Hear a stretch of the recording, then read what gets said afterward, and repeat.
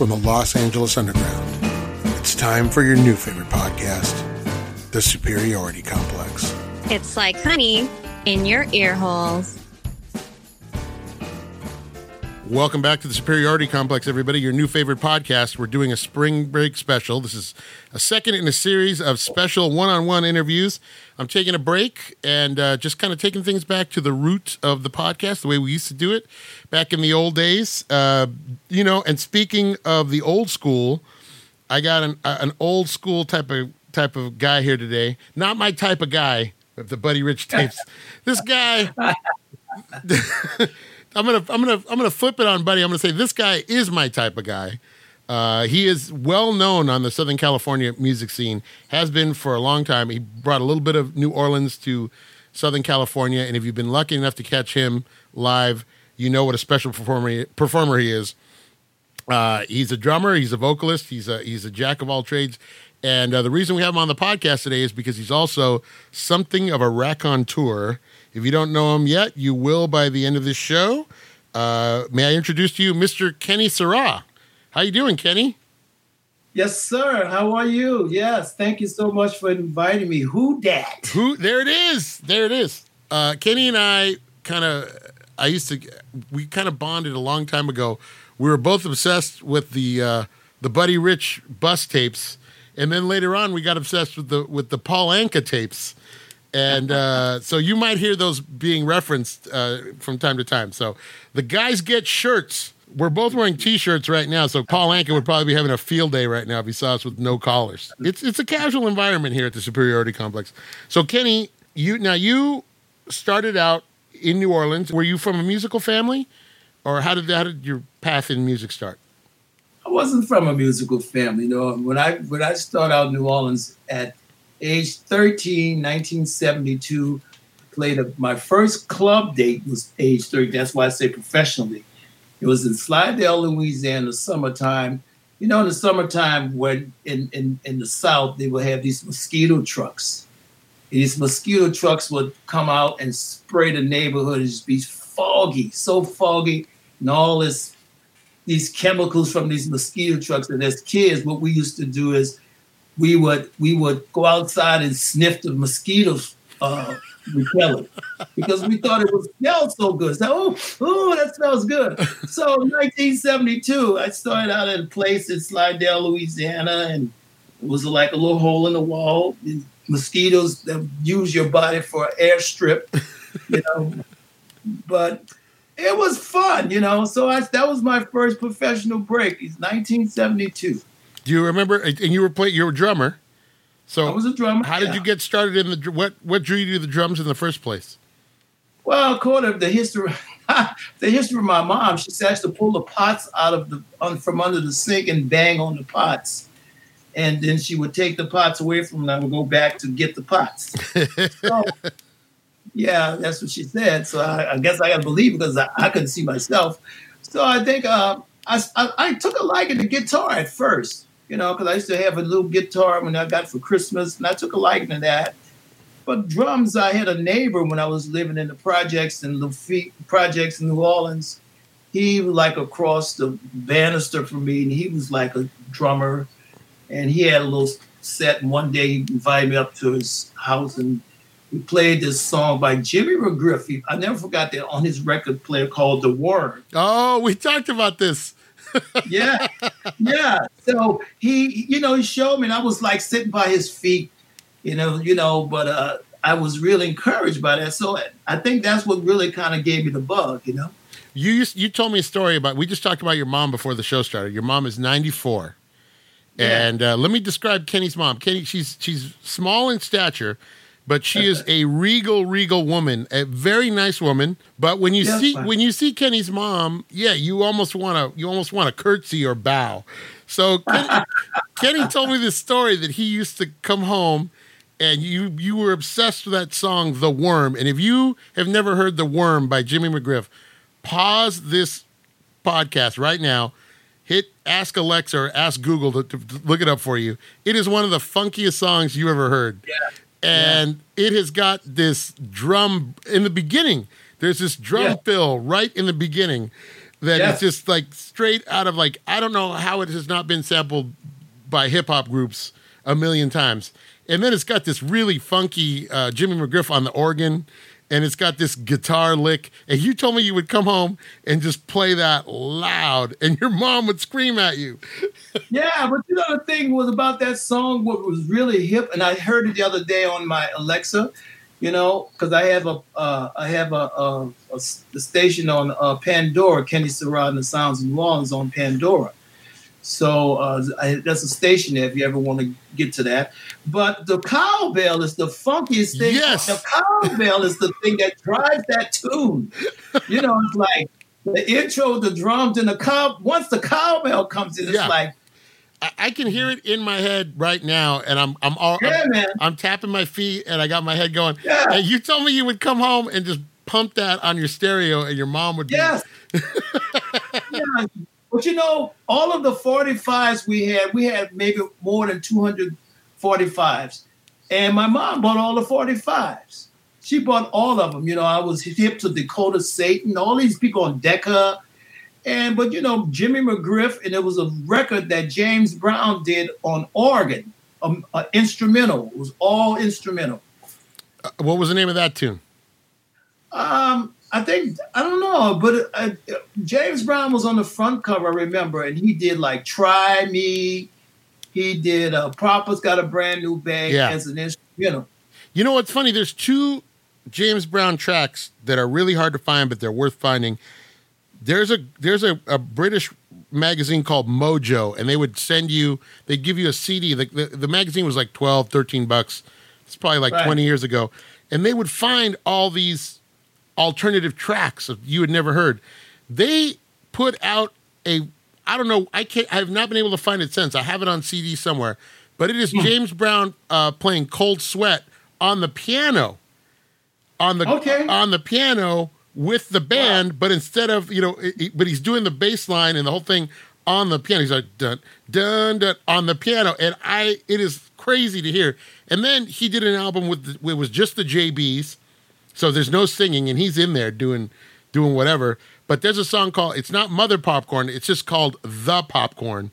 And if you ever want to hear another funky tune that's just amazing, listen to that's another one. But so your mom was into all this music already. Your mom was the one.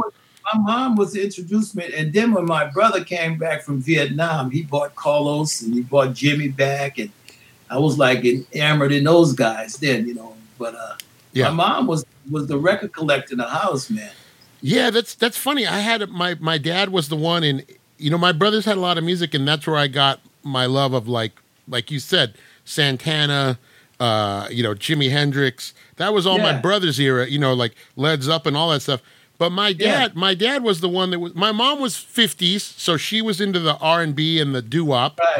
Right. But my dad was the one that was into Ray Charles. He was the one that got me into jazz. He used to call it progressive. He called bebop progressive. He's like, why don't you get some of that progressive stuff like Dizzy Gillespie? Jeff would say too. When the younger guys would be playing jazz, man, that's not Dixieland jazz. That's progressive jazz. That's progressive jazz. And my mom said the same thing. That's progressive jazz. And so I'm always like, what is progressive jazz? It means it's moving it forward. You're out of the swing era or out of Dixieland, and you're into. Yeah, my dad was all over the map. We'd listen to. He told me stories about going to downtown LA and seeing Count Basie live and seeing Duke Ellington at the Orpheum. And then he used to call it Afro-Cuban. Let's get some Cal Tjader. Let's get, he was all over the place. And then my brother told me a story. My dad passed away. It's been 20 some years now, but I have his love of music. He goes, man, when Rock Steady by Aretha Franklin came out, he goes, Dad made me go buy that record, and then he wore it out because he would just keep playing Rock Steady over and over and over. So he was all over the place, So it's funny to get that musical love from your parents, because I feel like that drum part on Rock Steady was bad too. So that it is. That's that whole thing. Anything with that era is, and it's, if you look beyond just. Because you mentioned Jimmy McGriff, if you pick up a Lou Donaldson album from that era, it's the funkiest stuff you've ever heard. So there's stuff that's off the beaten path that you got to go out and kind of find. But as far as you were, Kenny, in New Orleans itself, what kind of music's coming in from outside? Because everybody tends to think of New Orleans as like just Dixieland or just jazz. Yeah. Well, I think one thing growing up in New Orleans for me, because when I started out in the funk band, in the latter years, my band director had a professional dance band that we would play all the Mardi Gras balls. So I actually learned all these big band tunes. I learned because it was like a semi big band. And then I guess around 77 or so, I wanted to venture out to Bourbon Street because I went to college. I went away to college for 2 years at Texas Southern. And I came back to New Orleans and I wanted to, kind of hang out a while. So I went to a college, Dillard University. And then I started trying to pursue Bourbon Street, but I didn't know anybody over. So I would go and just kind of hang out and just listen to bands. But in terms of that, that's kind of I played all different types of music. It wasn't just one style of music. It was a lot of music, a lot of different, because we heard so much of music. Yeah, because if you look at some of the other bands that come out think of all the people that come out of New Orleans, people like, you got Lee Dorsey, Alan Toussaint, the Neville Brothers, the Meters, Dr. John. Then you got guys like Professor Longhair, James Booker. That's all. That's every kind of style that you're taking jazz, you're taking R&B, you're taking everything and you're kind of mixing it up. And so was that difficult to learn how to play all those different styles, or were you just at the right age to pick all that up? No, man. One thing that we did in New Orleans is probably more than half of these young cats, they don't read music. So a lot of times, I read an article where John Baptiste was saying he was taking classical lessons from his piano teacher, and he would ask her to play it for him because he played everything by ear. She told him, no, you're going to learn how to read it. So I think the one thing is we learn to play music, as they say, by ear. Yeah. So if you heard something or you want to mimic it, you can get a guy to mimic music just by hearing it. So I think a lot of that, there was really no musical training because we couldn't afford it and we didn't really know what that was. There were schools around, but they weren't like affordable, Sure. So you're going from gig to gig, learn. And now you told me once that you would be playing Bourbon Street and then another band would need you to fill in later that night in like a funk band somewhere else in that part of town. So yeah, you would just be that all day. We did that all day. There was the gig, the one gig. We'll get into that later. The one gig that on Bourbon Street was called the Maison Bourbon. Okay. That was the daytime gig where if you get a daytime gig, you can work at night. So after a while of trying to get in there on the whole clique and learn that, the thing was, I was always trying to not play the same thing every day. Because it would I know I was how I was. So I would, play funk gigs at night. And if I'm playing in Bourbon Street, I played New Orleans jazz, Dixieland gigs in the daytime. And it would just mix it up, and it would never be the same because the music was always changing. Yeah. Well, what was your favorite style of music to play back then? Did you like playing the daytime gigs or were you happier at night? Actually, I was young, so it didn't matter to me. As long as you were playing. As long as I was playing, and the gigs on Bourbon Street would be 7 hours. Wow. Yeah, that's a standard Bourbon Street gig back then, 7 hours.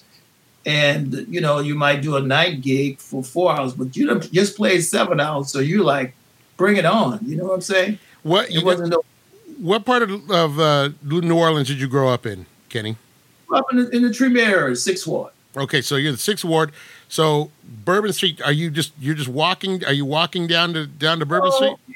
No, I think, but at the time when I started playing Bourbon Street, I had a car by then, and I think my first experience when I was like 18 when I went to see Thomas Jefferson. Oh, we got to talk about Thomas Jefferson because Yeah. So, actually, I was trying to get in on the click, and that was the first place that I went to. But he was playing the daytime, and he always played daytime. He never played nighttime. So, I had a car. So, when I started playing in the clubs, I had a car and I could drive to work.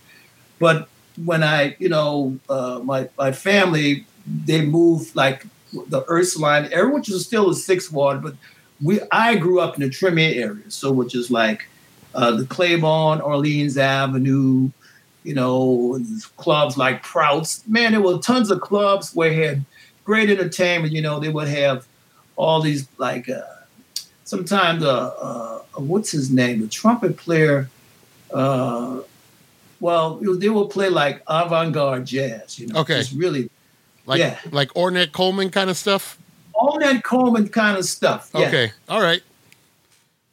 Free jazz, they would call it. Free jazz, maybe. Or avant-garde stuff. Yeah. Avant-garde. Yeah. And then, so you're doing all these gigs now. Are you making good money, or is it just what's the money situation like?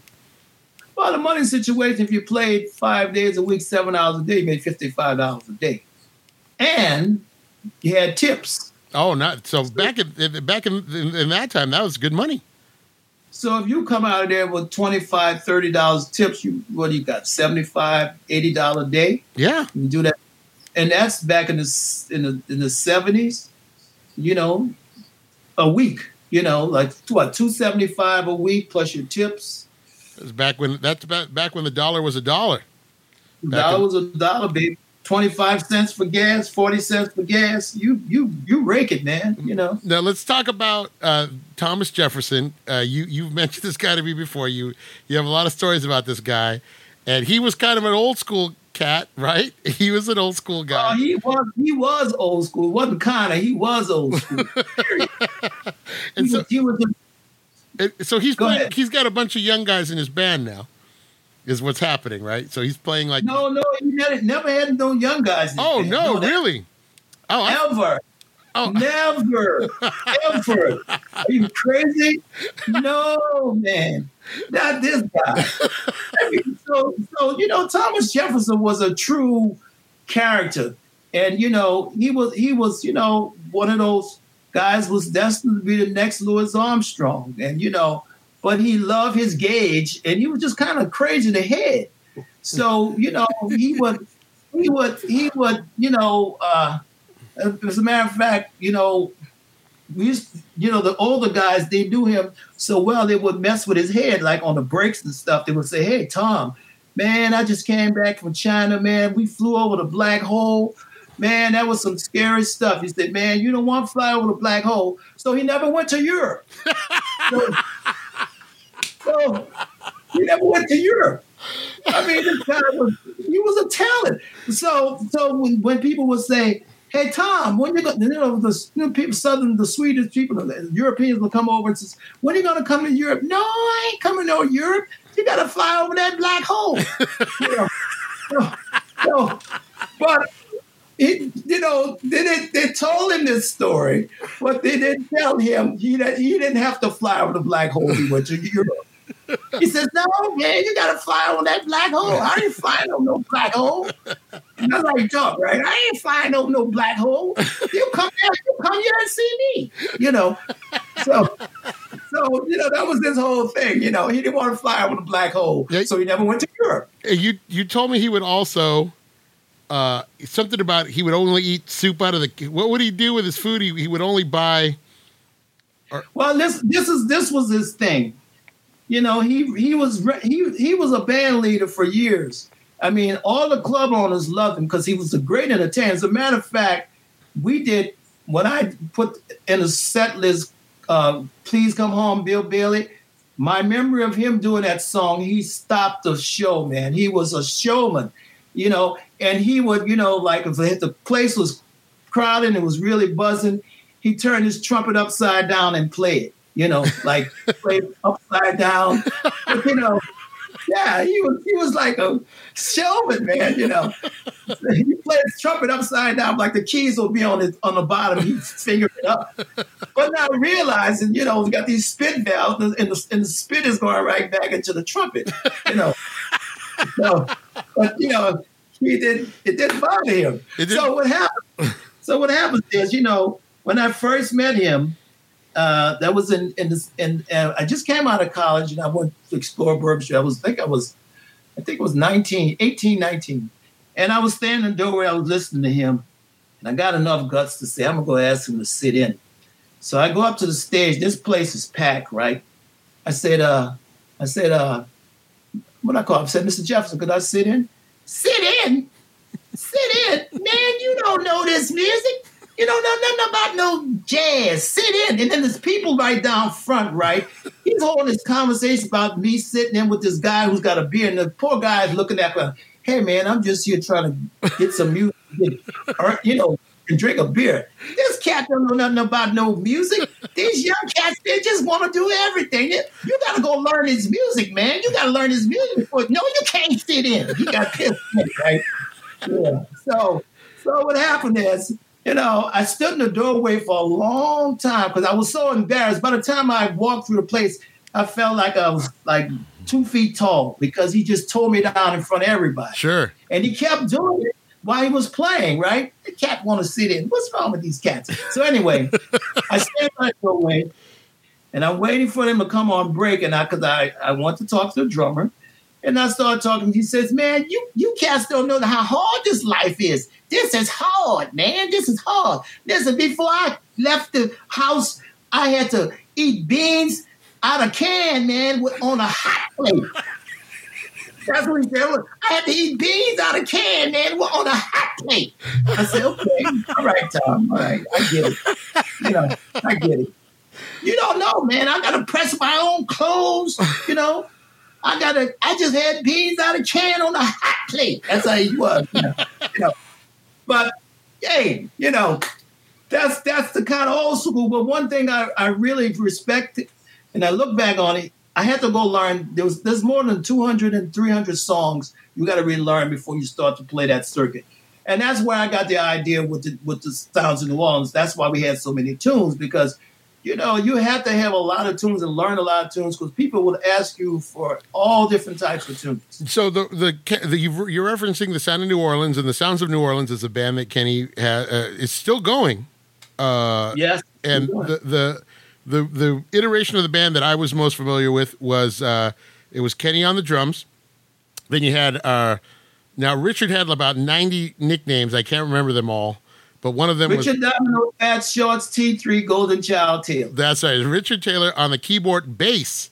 So you didn't have a bassist. Richard would be playing all the bass parts on the keyboard. It was insane. And then you had Johnny, the late great Johnny Turner. God bless him. Johnny Turner was kind of a legend in the LA blues scene. He had played with everybody that ever passed through LA on the blues circuit, and Johnny was an amazing guitarist. And then you had David Woody Woodford, kind of a LA studio legend, on the sax. And so it was this 4-piece band, and these guys would literally play. Some of the guys, you would hear Lee Dorsey on top of a Professor Longhair on top of and we lost Lloyd Price today. You guys would throw in, you do this mix and then do personality at the end of the set list. So the range that you guys had was always amazing to me, because I think people sat down thinking, oh, this is a New Orleans band. We're just going to hear Avalon, and we're going to hear some of these old Dixie tunes, but you would just give them everything. So it's amazing that it always blew me away that you guys had and so that's where that came from. Yeah, because that was kind of that's the entertainment part. I think taking a page out of Thomas Jefferson book about the younger cats. Entertainment is I would say is 90% of music, because if you entertain with the music, people are going to want to hear it again. So I think I would say for 3 months we practiced every single day when we first started this band.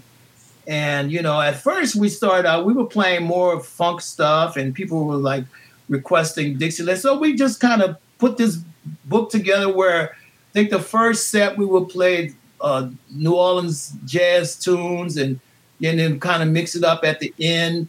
But we would play just a tune. You know, everybody wasn't really hip to New Orleans in terms of that. But our whole thing was to educate them, you know, and everybody had a role in the band where they would be featured. And I think, you know, looking back on that was a great time for me to learn how to be a leader, you know, and it allowed me to really, how do I expand my creative horizon along with the musical technology of sound and just, you know, because what we played, even like I've listened to radio now, says, wow, we really killed that song. Every tune that I hear now, if I'm listening to a Pandora or something, those tunes we would play, and I would hear them. We just had our own spin on how we did it. You know, you look at a tune like I was thinking about this because I've been thinking about all week, knowing I'm going to have you on, and you guys used to kill Tipatina. You guys had this version of Tipatina, and Johnny would start out with this real loose guitar sound. You know, he'd bring in this guitar sound, and then Richard would kick in with the bass, and you guys would do this version of Tipatina. And if you want to, you listen to the song Tipatina, you hear Professor Longhair do it, you hear, you hear Dr. John do it. You hear James Booker do it, and it sounds different every time. And you guys threw your own spin on it, and it was every bit as good. That was always one that I always look forward to. That was kind of the secret weapon, because a lot of people out that don't know New Orleans music aren't going to know that song. You know, that's not like a standard outside of the city of New Orleans, but amongst New Orleans musicians, that's kind of a standard. You know, and you guys would kill it. You'd put your own kind of. You guys would put your own New Orleans meets Los Angeles kind of a thing on it, but it was you guys would kill it every single time. So what I always loved about you guys, and this reminds me of. Did you ever used to watch SCTV, Kenny? Did you ever watch? Yeah. Do you remember SCTV? They would do the Sammy Maudlin show, and it was supposed to be like Dean Martin, and they would just all get on. They would all just get on and kiss each other's ass for like, oh no, you're the greatest. No, you're the greatest. That's what I'm gonna do that right now. It's my own version of the Sammy Maudlin show. But no, what I always loved about you is you had such respect for, and these are the days before Hurricane Katrina, where kind of the national attention was on New Orleans. In the days before, you would always tell people, I'm going to do this we're going to do an Alan Toussaint song now, or we're going to do a Professor Longhair now, or we're going to do a Mac Robinak, also known as Dr. John. You would give people these little tidbits of information about the music, and kind of you could always tell that you had respect for where the music came from and respect for your hometown, which was always I thought you always conveyed that to the audience very well. Well, I appreciate it. Thank you. And I also realized, because I sat behind the drums, I did most of the talking. The only thing I could do was project my voice and do a Greek grill of storytelling, of just kind of let them know how this came about. Because a lot of people, they go to New Orleans, they don't still know the difference between Creole and Cajun. Sure. There's a difference. Yeah. So my thing was, we're a New Orleans-based band. We're not a New Orleans band. Yeah. We're a New Orleans-based band that plays all genres of music, from funk, R&B to straight-ahead jazz. But our base is New Orleans music. Yeah. So that was really our hook with this whole vibe, and we still use that. But I think the one thing, when we played, we wanted to project that, we had our own sound. And I think, I was reflecting on it the other day. I mean, it was a Saturday night, and Johnny's old school. Johnny just broke out with My Girl. And I mean, this place it was like at Hollywood Bowl or something. And this place was in a state where everybody in the place was singing. It was such a vibe, and we had a lot of those nights, but it was just that spirit is what New Orleans is. The spirit to bring yourself and have a good time. Yeah. And that's why we had so many people came back, because that's what we wanted to bring, And the whole thing was, when I first took that job, I made it a priority. I'm not going to play everything the same. I'm not going to play just New Orleans music. It's going to be all kinds of music come, because we don't have the same people coming all the time. So that was kind of what attracted us, and people kept coming back because, I remember when somebody was saying, yeah, I remember when I was here when I heard this music, and you bring me back. And as a matter of fact, I still get a call from a gentleman who lost his wife around that time. And he was, going to the park and, had a relationship where they would go every weekend. But he still calls me and asks me how I'm doing. And he wants, he said, man, that was the most fun times I can remember when I was with my wife. So that makes me feel good. Yeah, music has that ability. Like we just talked about it with your mom and my dad. Yeah. And music makes connections that are deep on a lot of levels. Yeah, it's a very mystical, eternal kind of presence music possesses. It's definitely a drug from the spiritual aspect. When you hear something, it has substance. And I think the one thing, growing up in New Orleans, every kind of music we heard from. I remember I went to a recording session at CSUN Studios. I think I was 10 years old at the time, and Eddie Bo, piano player, did a song called "Hook and Sling." Yeah, Eddie Bo. Yeah. Yeah, so when he did this song, James Black was a great New Orleans drummer. He played flute, played piano, and everything. I was sitting right by his hi-hat.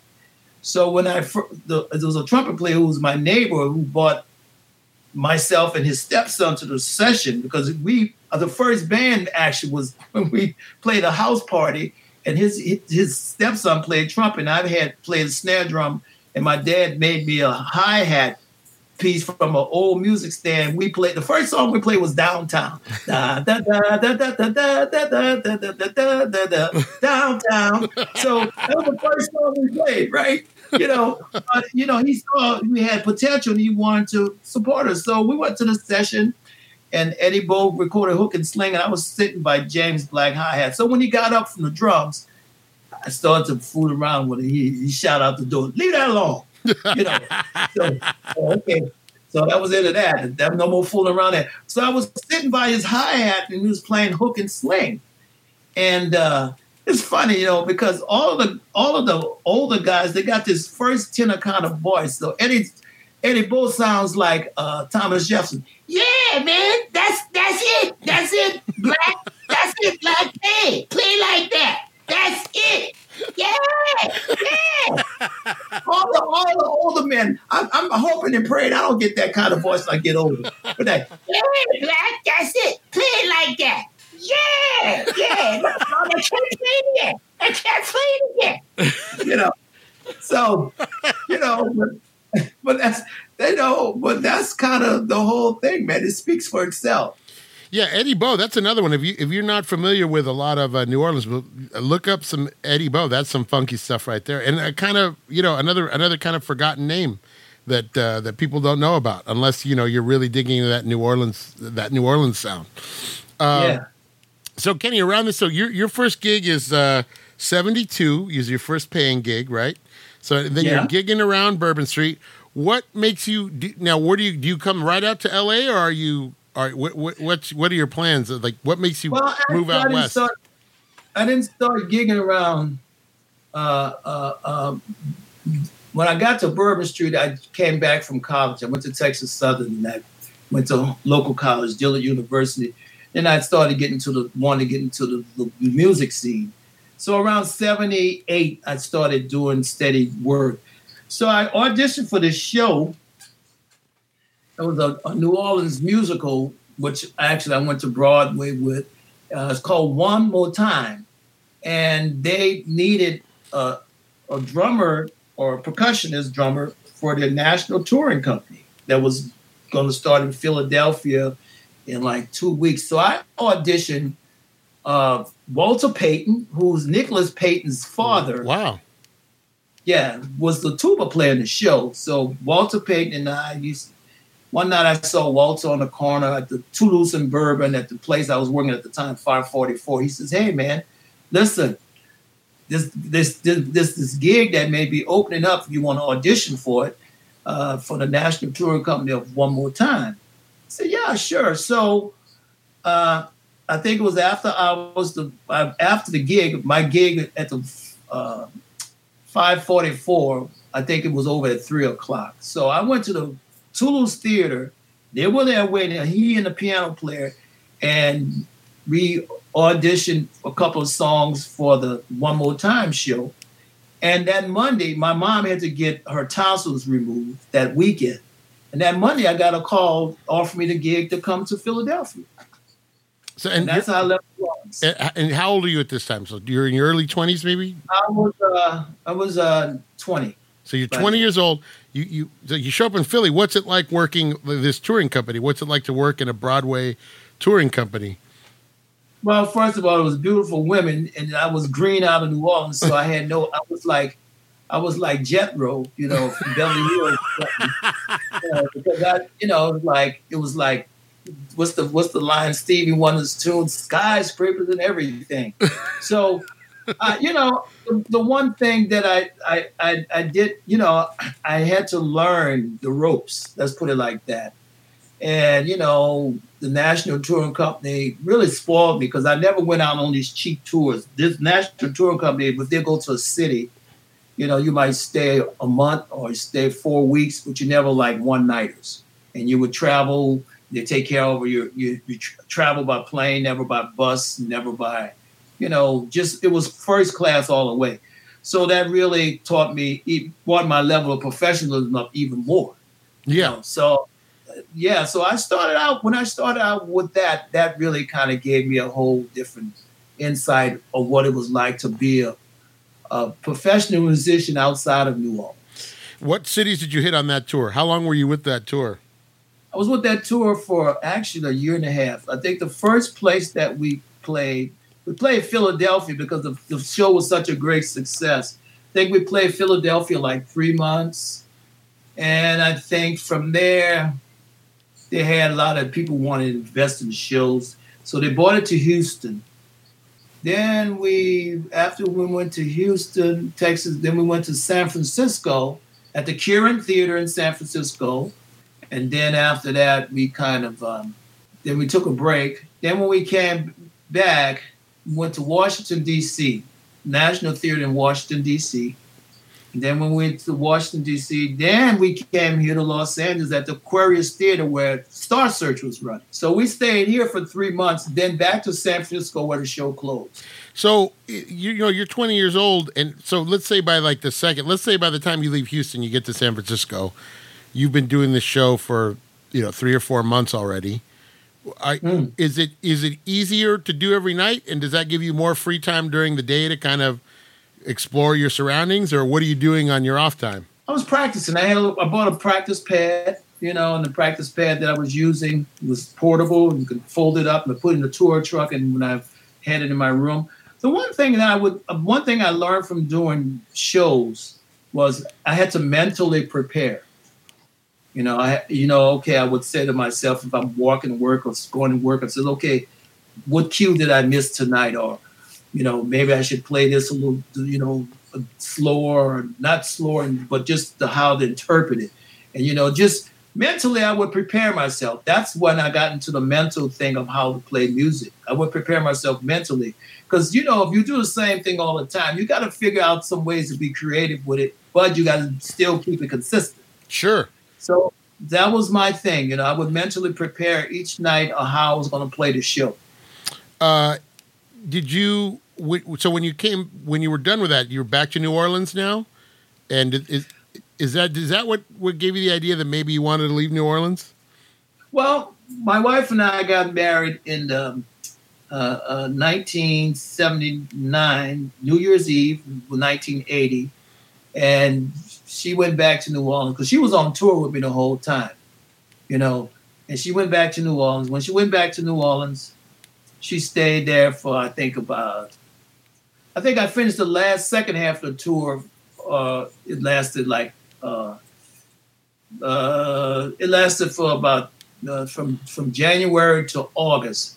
So I finished the last half of the tour, and she stayed home, and then just kind of packed up, and we decided we wanted to move to California because after the first leg of the tour, she was here with me, and we really liked California, and we decided we wanted to move back. And she had an uncle that lived here too, and Carson, yeah. Okay. So we decided to move back. So that was kind of the plan. Did you meet your wife on the? Did you know her from New Orleans, or had you met on the tour? No.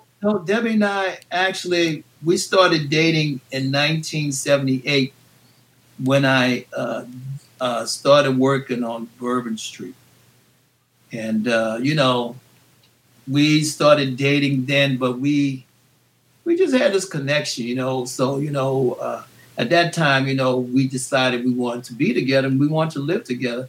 Of course, our parents wasn't approving of that, because, we come from a Catholic family, like, oh, are you really serious about this?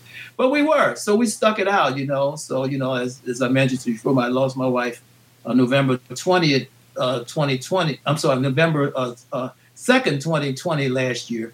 But, we were married 39 years and, we had a great life. And, yeah. But I didn't know if you wanted to bring it up on the show, and I told you earlier.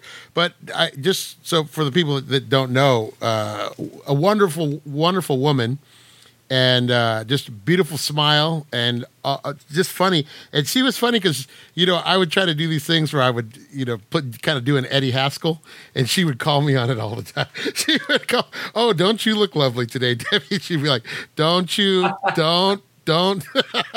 But just a beautiful spirit, and you two together just always you could feel that, you could see that love that you guys had for one another. And she would sit and watch you play, and you could tell she was just as enamored with you. She probably heard these songs a million times, and to her it was still she'd applaud for every song, and she always looked like she just loved seeing you play. So I always like seeing that. But what was so interesting about that? Because when we would ride home together, she would critique me, tell me what I need to do better.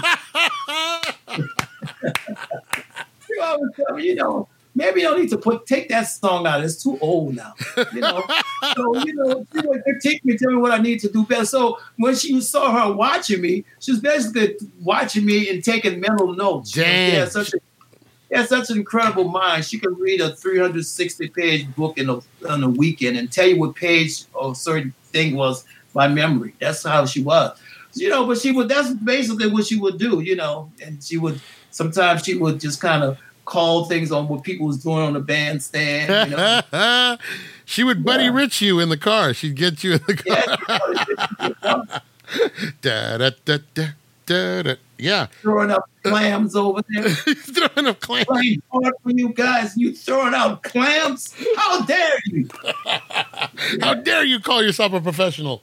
Oh, yeah. Man. So you guys came out here. So now you move out here. It's the 80s. What do you do to get yourself established in the music scene out here? When I first came out, I had the great fortune of hanging out with Earl Palmer. Earl Palmer, if you don't know Earl Palmer was part of he's on every Fats Domino record that came out of every big Fats Domino record he's on there. He's on a bunch of, like Little Richard, I think he's on Tutti Frutti, right? I think he's the drummer he's on every single record, Specialty recorded. He's on every single Fats Domino, Little Richards, and as a matter of fact, he was on Hit the Road Jack with Ray Charles. He did that. Yeah, and then he comes out to this in the 60s and becomes part of the Wrecking Crew. So if you hear a Wrecking Crew song that isn't Hal Blaine, it's Earl Palmer. So if it's not Hal Blaine on it, it's Earl Palmer. He's, hundreds of records to this guy's name. How did you? 1,000 I counted. I have his book. He gave me his book Backbeat.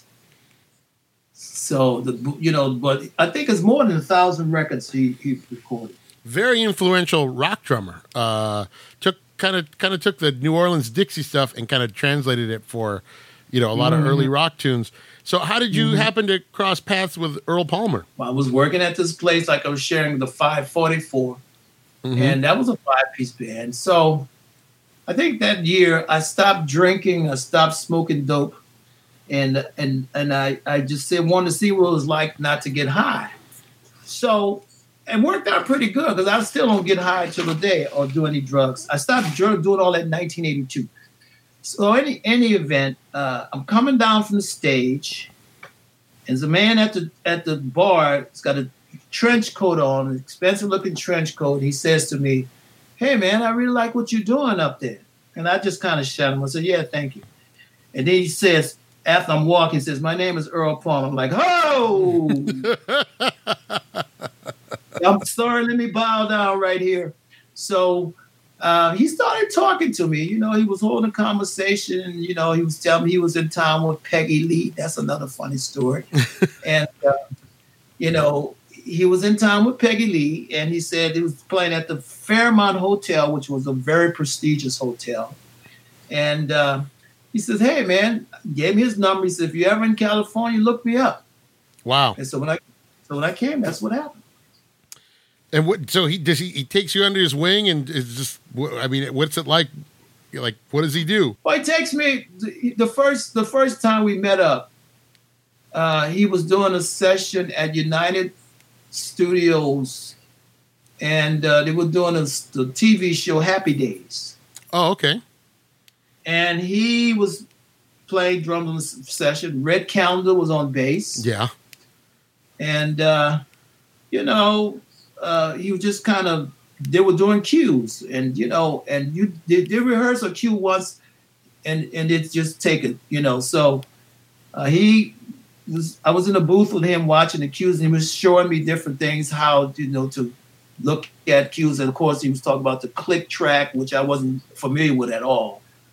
And so there was one moment I got behind the drums, and I was looking at the music, and I started playing it. And he was in the booth, he was talking, he was joking around. He said, "Hey, oh, say, get off those drums." He said, "If you're on those drums, you do that, they're going to fire me." So, he taught me a lot about the business of music, you know. Yeah. He was always, the business of music was one thing he taught me about. Publishing, how to make sure, you know, if you're doing any TV shows that you make sure that, you know, you are signed with all the proper agencies to get your money. Because you can be doing TV shows for years. I still get royalty checks from things that I've done, you know, on TV. Because he showed me how to make sure that I can always have that happen. But you know, he really taught me a lot in going around with him. You know, and please don't ever hang out with him. You know, I would leave my house at 6 in the evening. I wouldn't get home till 6 in the morning. Then he would want to sit in the car and talk. So it was like, and he would say, "Hey man, you coming out to tomorrow night or next night?" I said, "No, Earl, I got something to do." I didn't have anything to do. I just couldn't hang no more. And how old was he at the time? How old is he at this time? Earl was like late 60s going into 70s. And still going strong. Listen, man, I told him, I said, "Oh no, Earl, I got to do something with Debbie tonight." I couldn't hang with him anymore. I had to take him. It was just too much. And, you know, the places that were open at the time, Dante's, they had their after hours where, you know, the only certain people come in there and you're drinking and, you know, you're hanging out. And, you know, it's 6 in the morning, man. The sprinklers are coming on and he's still talking to me. yeah. You know, but that was my hanging out with him. Then started getting calls from a piano player, a guy named Eddie Beale, who was a vocal teacher for Sarah Vaughan. He had a trio, and I started doing some work with him. And was there a big? When did you break out kind of on your own? When were you able to kind of say, "Well, okay, I can establish myself now"?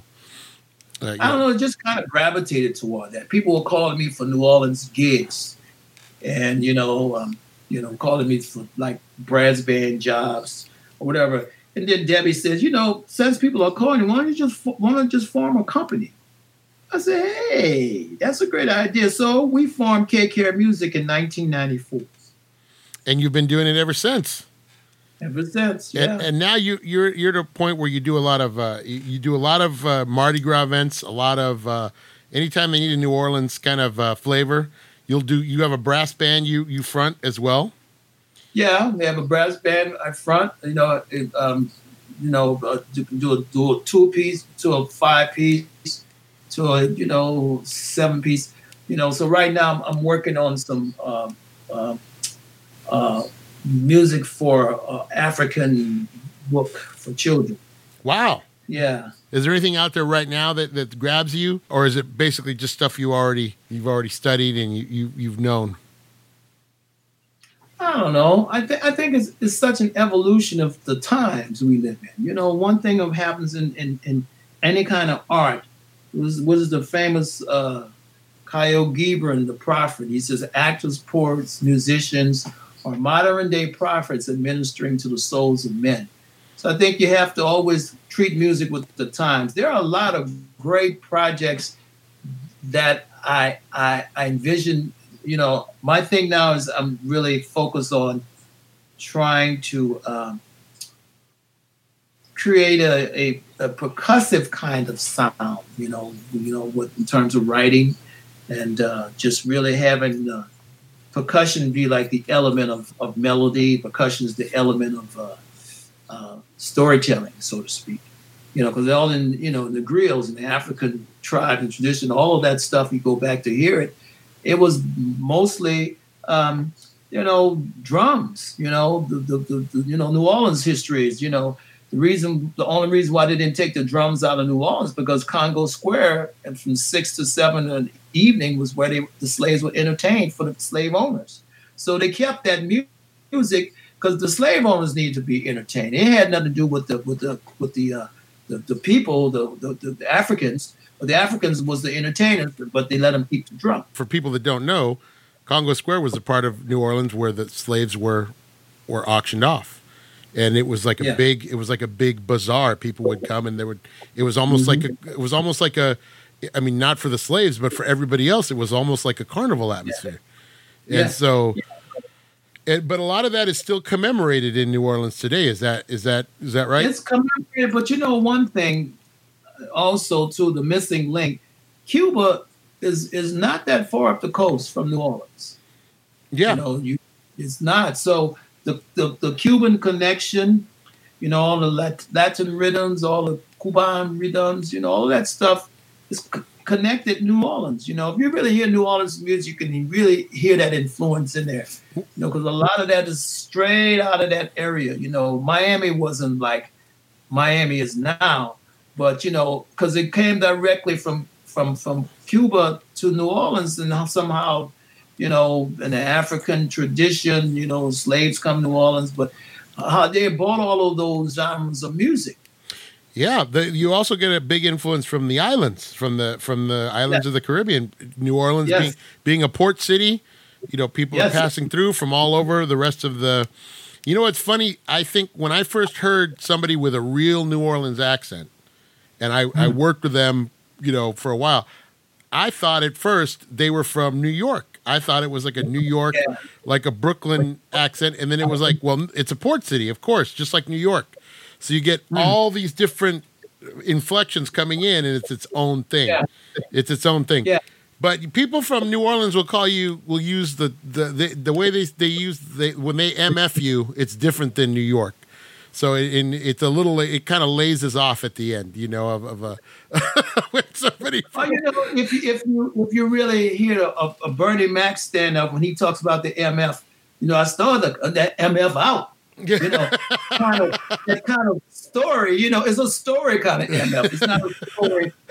It's not a cuss. It's like, and then the MF was saying, tell that MF, that kind of. It's a story going to the MF. It's not a story of it's not a cuss. The story behind, after you do the MF, you got to put the story behind. Yeah, there's even New Orleans has, New Orleans is kind of, I've said this about, it's its own thing. It's its own, people talk about Southern cuisine, but that's not necessarily New Orleans cuisine. No. New Orleans has its own language. New Orleans has its own food. It has its own music, and it's kind of separate from the rest of the country. And so when you get something that's from New Orleans that's authentic, or New Orleans, I said New Orleans, but when you get something from New Orleans that's authentic, it's from New Orleans. You can tell. But that's the way your band was. You could tell, like you said, you were New Orleans influenced, or you weren't really a New Orleans band, but you were a New Orleans influence band. But you could tell that somebody in that band was from New Orleans because it had that air of authenticity to it. Well, I think the one mainstay in the New Orleans band is always the drums. You know, there's a certain kind of style of beat that you can play, and that identifies New Orleans music. Even what's the most famous Ahmed Jamal Poncietta. Vernel Fournier is from New Orleans. As a matter of fact, he's the cousin of the guy who wrote the show I was in. Oh, okay. So, yeah. So that kind of offbeat kind of. And that goes back. I mean, you listen to stuff. I mean, you go back way back to drummers that play with Louis Armstrong, like Zutty Singleton and Baby Dodds and those guys. They're playing that beat in the 1920s. It's it goes all the way back as early as you can find recorded music. You know, so just a few years past the turn of the 20th century, New Orleans players are already playing like that. Yeah. And Johnny and Baby and Johnny Dodds, they were brothers, but they're both from New Orleans. Yeah, that beat, it doesn't change. And then even if you bring it up to modern times, you know that New Orleans beat is still there. So Kenny, you're out here. You've been out here a while, but you've also you part of the reason I want to have you on the show is you're a raconteur. And you said, I have some good stories I want to share. And I know there's no way to like jam them in organically. So I just want you to tell me, you had a few stories you want to share with the audience. And a couple of these I know. So, I think I'll share, I'll share a brief story about Prince if we have the time. Oh, you have plenty of time. There's no rush. Okay. So I'll share my Prince story. So this is 1977. I'm working at the place called 544. This was a great sax player. I still have him contact. His name is Gary Brown. He was a great sax player. So it was a 5-piece band, and this club is located on the corner of Toulouse and Bourbon, and it has like this. They have a bouncer at the door and from the side, but they have like this little window that had bars on it, and you can kind of peep through it and see the whole band. Okay. So I think one night we were playing. We were cooking, man, And I see this little head keeps jumping up and down. Then finally, he kind of puts his head against the window, and then about in 5 minutes. That's Prince walking through the door with his band. And so he's walking through the door with his band, and they make a beeline to the corner to sit in the corner where his back was to the wall. So after he gets off stage, he has this trench coat on, right? He has his trench coat on, is all the way butt to the top. And we go over and Grim says, "Hey man, Prince, we like your music," and he was very shy, really always like just take. And then so he asked the guitar player, Prince wants to know, can he sit in? We're like, yeah, sure. He said no, but he wants to sit in with his own band. Okay, well, I guess he's going to sit in with his own band. So they get up there and they start adjusting all the equipment, man, and start, the drums and everything. And they get on stage, and he gets up on stage. He didn't have a guitar because we only had one guitar. So when he gets up on stage, he pulls off his trench coat. He's got this leopard G-string on, and he's got purple leotards on, these leopard boots. And when he turns around, this G-string is up his butt with the leotards on. Right? So he plays his whole concert. He did the whole 1 hour set. After he does his set, puts his coat on, gets off stage, and walks out the door. And we're like, what the hell just happened here? And the instrument sounded so good on stage, and everybody was like, don't touch nothing. Leave it like it is. Don't touch it. Leave it alone. It was like Prince just played it. Don't touch it. Leave it. Everybody's tone was different. Everything was different about it. But that was a Prince night, right? That was a Prince night. Now, was Prince in New Orleans a lot? Was he? No, that's when they did that was the first record, Soft and Wet. Okay, all right. So he was on tour, but he was an opening band. Okay, but he was opening. You guys already knew him by that time, though. Oh yeah, we knew his music because the music was like, who was that? It was like, wow, it was smoking.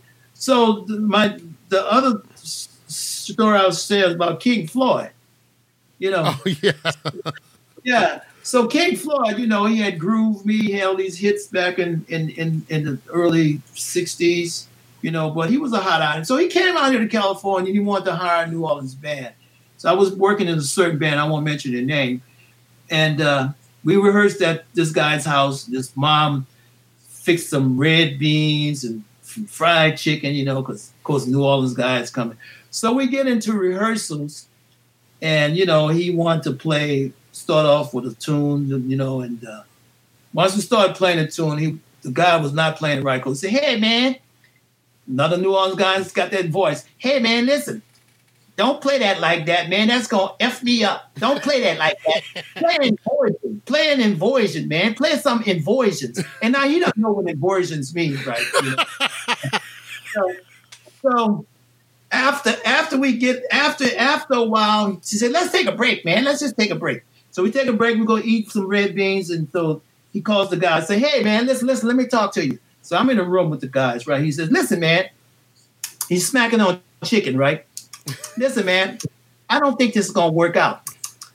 But anyway, thank your mama for that chicken." So that was the end of that. We were supposed to play in the House of Blues, right? Yeah. So he gets hooked up with Uma Thurman, right? And now check this out. She wanted him to come to her house to watch her get her legs waxed. What? She wanted him to come to her house because it was a weird thing to watch her get her legs waxed. And somehow they became friends. He got a song in her movie. That's the truth. I'm not making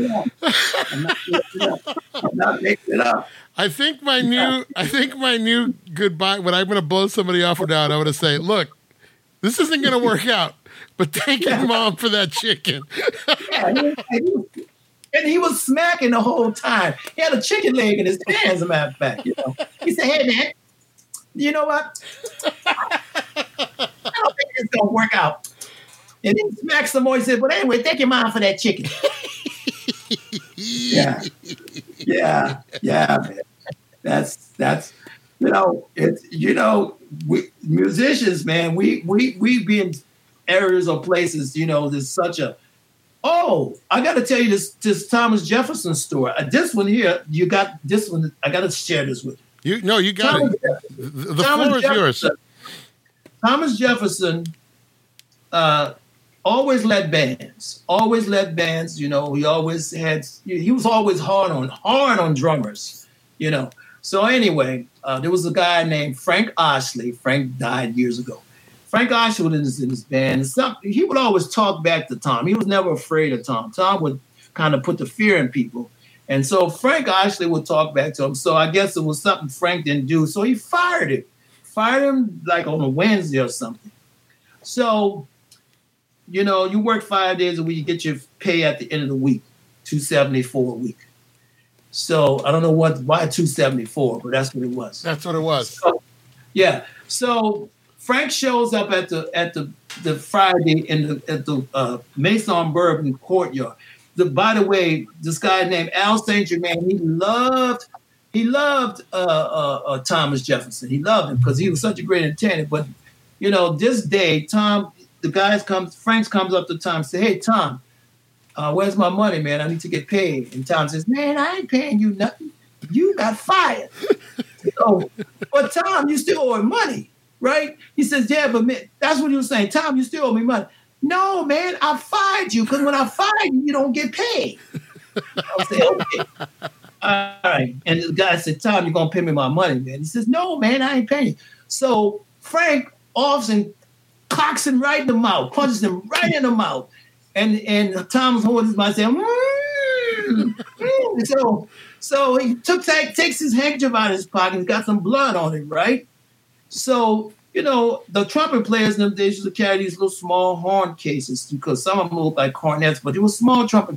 So he opens the trumpet case up, goes in there, and takes out his gun. So his gun, looked like in those Bogart movies. That's the kind of gun he had. A little revolver. Yeah. Like a little revolver. Yeah. No, like the long stem. Oh, okay, like a Magnum, like Dirty Harry.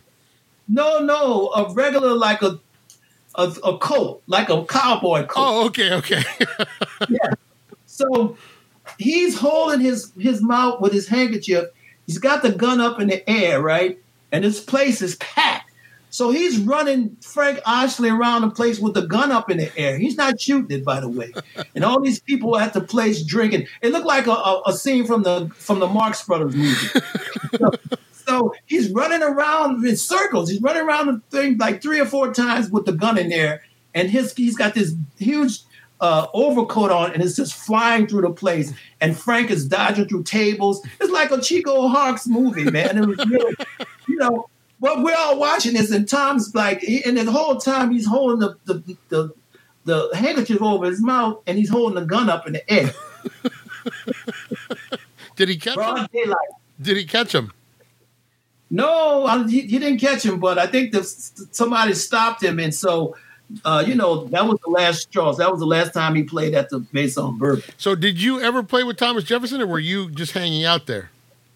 No, actually, I did one gig with him. I was subbing for a guy, the late, great Stanley Stevens. Stanley calls me up. Stanley would wear like an Apple hat on the gig because, Tom wanted you to play certain way. He wanted a strong backbeat and don't play nothing else. Don't no solos, no fills. Just play a backbeat. So Stanley would just keep his head down. I guess Stanley stayed with him the longest. So one day I got pissed at him. He decided he wasn't going in. So he calls me and said, "Hey, listen, man, I want you to go and sub it for Tom." I said, Tom don't know me. He said, "Yeah, but tell him I sent you." I said, "Okay." So I go over there. He's at a new place now called Back Door, the famous door. Yes, the famous door. So I go up there, and I have my cymbal bag and everything. I get to the bandstand. Tom said, "Who are you?" I said, "Stanley sent me to sub for him today. He wasn't feeling well." "This ain't Stanley's band, man. Stanley ain't put nobody here for me. I'll pick who I want. This is my band. I'll pick the musicians I want." So he said, do you know this music?" I said, "Yeah, Tom, I know the music." I said, "Man, if you can't be playing this music if you don't know it. You can't play this music if you don't know it." I said, "Okay." So I got off the bandstand. So then he starts to talking to some people at the bar. "Stanley gonna send somebody in here for me." Stanley can't. This is my band. He can't put people for me. So then he sees me in the doorway, right? And I'm just like, just standing there. Says, "Okay, I'm gonna embarrass this cat right now. Come on up here and play some music. Come on, sit in. We play a song right now." So I play the whole song down, right? And I play every 4-bar drum tag and play all this stuff down. After the end of the song, he looks back at me. He says, "Yeah, man, that's all right. But you didn't play them 4-bar tags right." Yeah. He wasn't going to give you the whole thing. He wasn't going to give me nothing. And then after I get off stage, he had this little like a giggly laugh, and he's shaking his head. He's going, "Man, these young cats is something else. Yeah, these young cats is coming up when they learning this music. These cats is something else, man." I love these Thomas Jefferson stories. The hot he plate. He was a one of a kind. He really was one of a kind. How old was he around this time, and what happened? I passed away by now, obviously, but yeah, I think he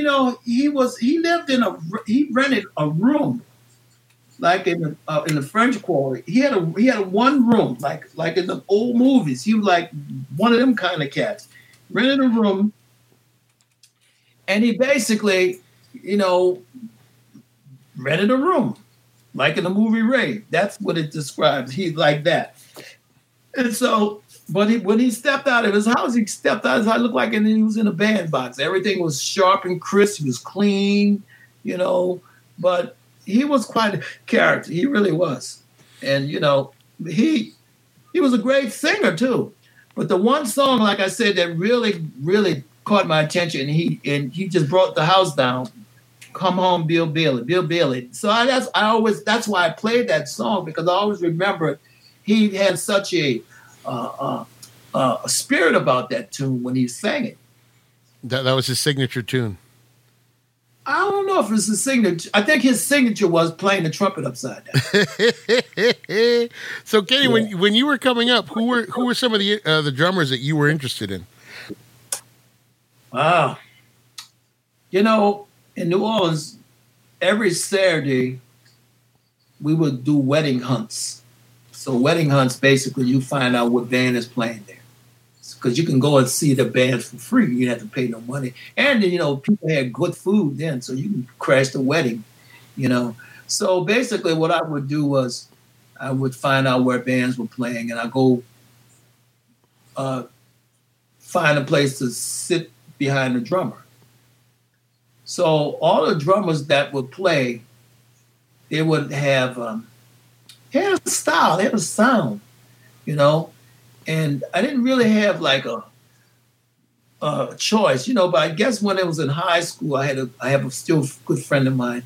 We started listening to like Mahavishnu, Billy Cobham, and started listening to stuff that was really off the charts. As a matter of fact, when I would play this stuff in dance bands, guys would get so pissed at me because I was playing like 5/4 signatures against 4/4, and they was right at the band director, man, that cat's playing out wrong rhythm. Don't let him play that, But my head was somewhere. Yeah, my head was somewhere else. You were doing like Dave Brubeck, like you were like that kind of just weird time signatures kind of. Yeah, really come him, just really, fusion. I was playing fusion. But I think there was a lot of people that I heard, I think my friend and I, Leroy Jones, who played with Harry Connick, we had a band was called New Orleans Finest, and when we got older, we started playing Bourbon Street. The one thing we started doing was we were like Max Roach, Clifford Brown fanatics. So we started listening to all of this stuff. And we started kind of interpreting that stuff and then bringing it to gigs, but we would get fired because they're playing Dixieland. So I started grabbing. Go ahead. No, go ahead. Go ahead. Keep going. So we were but we started gravitating toward things we already knew what was in New Orleans. Mm-hmm. We wasn't trying to. We knew how to do that. We were really thinking about how can we grow outside of that. Sure. So I listen to other people. You know what's amazing about that is that we talked a little bit about some of like Louis Armstrong's drummers and stuff like that, and you grew up in a time when the drum sound had already kind of evolved, right? Mm-hmm. But you had guys in the old days that couldn't break out of playing that style. They couldn't play what our parents would have called the progressive jazz because the biggest change what people don't people that aren't into jazz the biggest change when jazz became more quote unquote modern was one big change was the drum, the rhythm. It went from the snare and the bass to the cymbals and you're using the snares to do accents, and you're doing you're dropping what bombs they called with the bass, but the rhythm now is on the cymbals. And a lot of those old school New Orleans drummers, it was more military. They was like marching band style, so you played everything on the snare. The rhythm came primarily from the snare. And so, and so when you're saying things like Tom Jefferson wanted you to play with a strong backbeat, that meant he didn't want you to do it. He wanted you to play like the old Dixieland style. Well, that is the style. Yeah, that is the style. There was no room for creativity because the trumpet had the melody. The star of the show was basically a clarinet player. Yeah, So I think the one thing that we didn't want to do as coming up, like the younger generation, we didn't want to imitate that. We wanted to kind of bring something new to it. And I think the one thing now, even like I reflect on, the younger, even like the whole New Orleans rap vibe, Oh yeah. Those guys, they got a whole nother vibe going with the way the beat is, back that thing up, and yeah. They got a whole nother thing going with that, Well, you have brass bands now that are playing a little bit more of they're more influenced by stuff outside of New Orleans. They're doing hip hop influenced brass band stuff now. You have like I can't think of their name, the Rebirth brass bands like that. Well, my friend who actually was Gregory Davis and the Barry sax player started Dirty Dozen brass band, but when they would do street parades, they were playing all Charlie Parker tunes. Yeah, and that's unusual because that's a whole different that's a whole different ball of wax trying to do that with a brass band, with a street band. And they that's how they got their name, But they wanted to do not just a traditional brass band; they wanted to do something that had some edge to it. So now, when you're trying to recruit musicians, Kenny, are you finding people that are kind of New Orleans transplants like you were, or are you finding that it's easier to find guys now that know the New Orleans style and can play it? I think it's a matter of sound. It's a sound thing now, because there's certain, like we have an engagement on Saturday with my brass band, but there's certain things that I'm not going to ask for because they don't understand that. So I have to bring that from the roots of where I come from, and I can adjust because I know how to adjust. Yeah. But when I basically look for people, who have some kind of reference to New Orleans. Yeah. Even when I put when at the last stage and had changed keyboard players and sounds in New Orleans, we did, Johnny and I did an awful lot of work with Marty because we really wanted him to get it, and he wanted to get it. So now, he understands it because the one thing we shared is, to this whole secret, New Orleans music is not a vertical meter. It's horizontal, side to side. So if you hear New Orleans music, it's kind of like going side to side, not up and down. People trying to hear like that, but it's not like it's like, there's a difference. It's supposed to and 1, and 2, and 3, and 4. So it's a difference. Yeah, the biggest for me, when I can tell right away, for me, what gives it away, aside from like that beat, is if you hear a New Orleans piano player, you hear somebody like a James Booker or Professor Longhair or even Harry Connick. This guy's from New Orleans because of the way he's playing the rhythm. The way his left hand is working tells you he's from New Orleans. And you're right. It's that horizontal. It's almost like that stride. It's that, it's like somehow embedded into the fabric of the music. The city, that rhythm is new. That New Orleans rhythm is embedded in that piano playing. It's the natural. It's the dance. Even the connection with Harry, because Harry took lessons from James Booker. Yeah. There's a great documentary. If you don't know who James Booker is, check him out. He was in New Orleans. He was a character. You want to talk about a character? You got to read. You have to read Dr. John's book, Hoodoo Over the Yellow Moon, and they were on tour together. We don't want to talk about. It's James Booker was a serious character. Let's just put it like that. Yeah, I think the documentary on him is called Adventures of the Bayou Maharaja. I think it's on Amazon. Check it out. There are some great stories. He was a crazy guy, but if you've never heard him play, seek him out because it's amazing what he can do with just a piano, just by himself, not even a band. Well, in the Toulouse Theater where I auditioned for the show, I played it a couple of times, and he was playing in the lobby. James Booker was. So what happened one night was, people gathered around the piano, but he always wanted to keep it with only a candle on the piano. No lights, nothing. Yeah. So one night he's playing, he had one eye, because he had gotten to a fight and somebody stabbed him in the eye with a beer bottle. That's how he had one eye. So when he's playing, kept seeing this guy at the corner. The guy was just staring at him, watching him play piano. So he gets up, he slams the piano, and he chases this guy around the room, like Thomas did. But just that kind of strange creature, genius kind of guy. Yeah. You couldn't really get close to him. Yeah, if you hear him play something like he does a version of Chopin's Minute Waltz, and it's amazing. Yeah. There's so many great New Orleans musicians. Yeah. Kenny, if you were going to give somebody a crash course, who would you recommend they listen to if they want to get a feel for New Orleans music?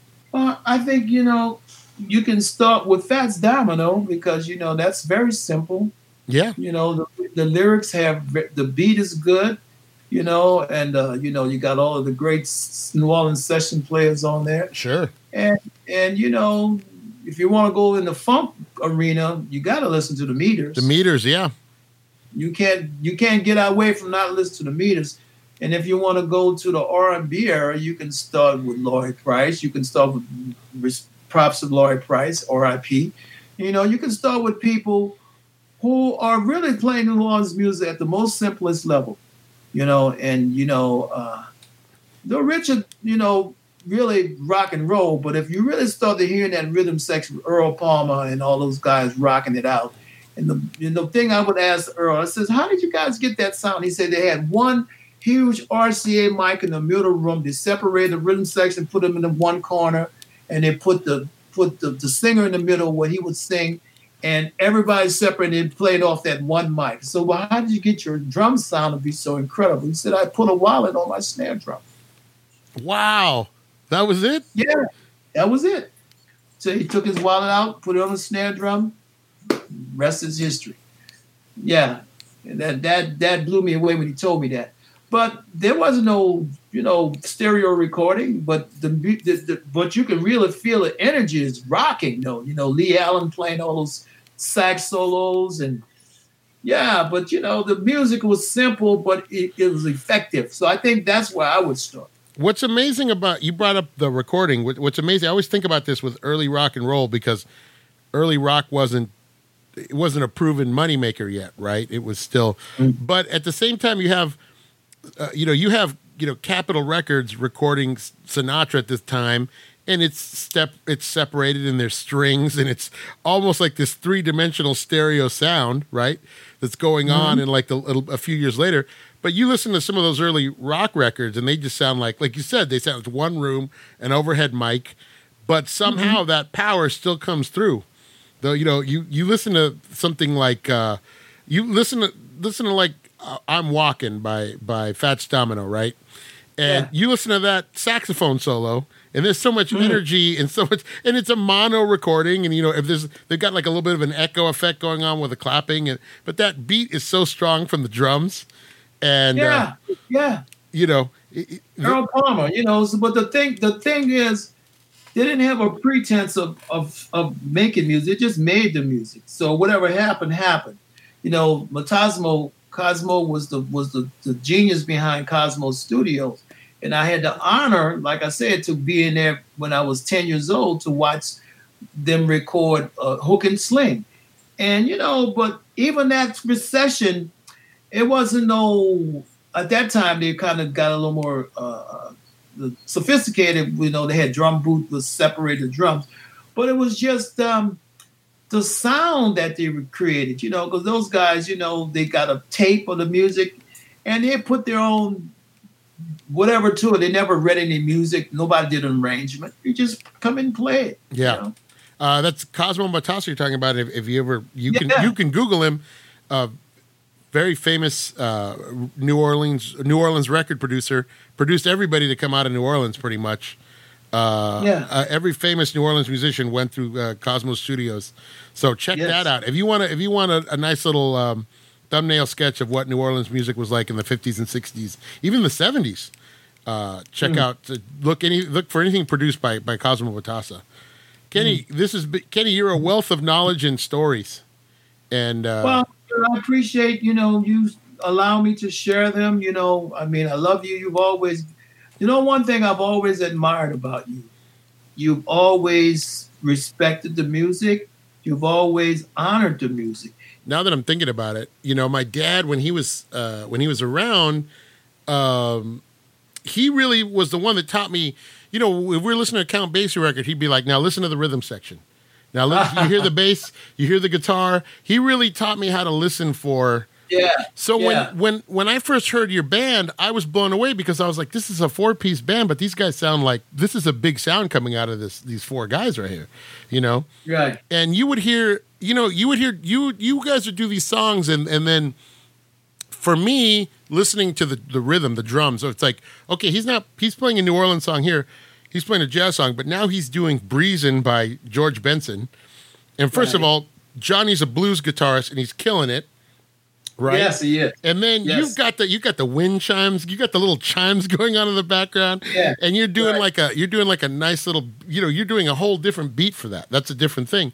And then, like you said, 2 seconds later, you guys are jumping into My Girl, and then from there you're going to, you're doing the Rockin' Pneumonia and the Boogie Woogie Flu, and so for me to watch this, it's almost like you're just changing hats. You're doing all these different things. You're watching. It's like you take your car to the service station. Next thing you know, the guy's washing your windows. But then next thing you know, he's underneath the car and he's doing your brakes. And like, how is this guy doing all of this stuff? And that's the way I felt about that band. So it was if you ever get a chance. Now, who's in the band now? Who's your lineup now? Kenny, do you want to give him a little shout out? Yeah, when we haven't, like I said, we haven't done anything with that band in some time. But I usually try to use Keith Fitmont on tenor sax, and Marty still when he's available to use him, and Mikhail Majid if he's not available. Doug McCaskill on guitar, because as a matter of fact, Debbie, when Johnny had transitioned, Debbie's and I was like, who can I get to play guitar? Like, because I wasn't going to find a Johnny Turner, so I put that out.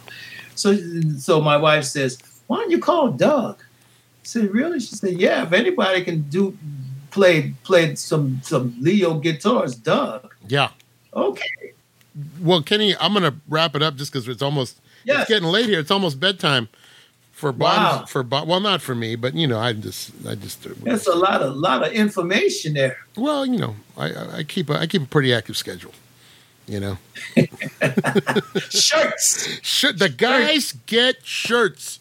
That's just the way it is. You come on the stage. You can't with T-shirt. Where's your shirt? Where's your shirt? You got a T-shirt. Where's your shirt? You're on. I want shirts. You're on. Joe, you're on notice. You're on notice. There it is. You're on fucking notice. And then I love when he says, what does he say? He says, don't make me the maniac. It's too late, Paul. Don't make me the maniac. Don't make me the maniac. Because when I slice, I slice like a hammer. What does that mean? Slice like a hammer. Yeah. Oh, those tapes are quality. So yeah. Oh, Kenny, before we go, please let everybody know you mentioned earlier you have a Pandora station. Yeah. So if you go onto Pandora, you would say to your whatever you're using, or you can look it up and just put Kenny. They call it Kenny Sara. The name is Sara, but you have to say Kenny Sara, SAKENNY SARA, and the Sounds of New Orleans on Pandora. Got your own station on there. Is it, and we can, and then K-Care Music is online, right? Whoop! I dropped the camera. Keep talking. That was just a small technical glitch on my end. That's what it must look like if your eyeballs popped out of your head and you for a second and they're just dangling by the cord. You're like, I wonder if I could still see. Hey, when you're upside down, it's just that I was like Tom playing his horn, trumpet upside down. That was my little tribute to Tom Jefferson. Rest in peace. Yeah, so, SoundCloud is probably that's where all the music is. There's some pictures and my site right now. I'm in the process of changing. So, but if you Google Kenny Sara, you'll find all the information there, pictures and everything. Kenny, it's been an absolute pleasure. Thanks for taking your time. I haven't seen you in a few years, but you look the same. You too. Well, I'm just fatter. Well, you haven't aged for maybe a couple of years now. I got the gray. The grays though. So get you some Grecian. Nah, I like to lean into it. I'm like a true story. The other day I was going to lunch. So one of my coworkers is very grumpy all the time. So I take him a little snack to kind of appease him, So I went to Pollo Loco, or as we call it on the streets, P-Loc. I'm in line at Pollo Loco, and it's around the building, and I'm not going to make it to work on time. So I went off and I got inside, and I ordered, and I ordered the same thing all the time. Next thing I know, it's less. So I'm not paying much attention. I give them the money. I look at the receipt. The guy gave me a senior discount. I'm not even 50. I'm not even 50.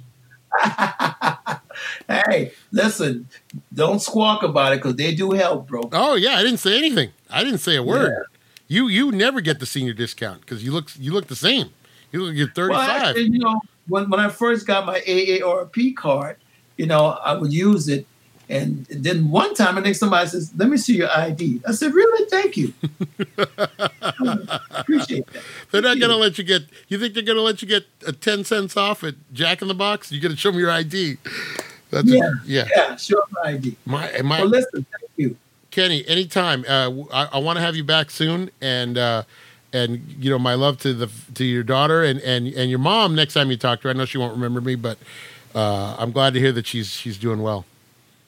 Yeah, and I'm glad everybody's doing well. I've been reading about your wonderful daughter. She's about to go to college. Yeah, she has one more year of school, and then we're gonna see. Wow. Yeah, so I'll be working till I die.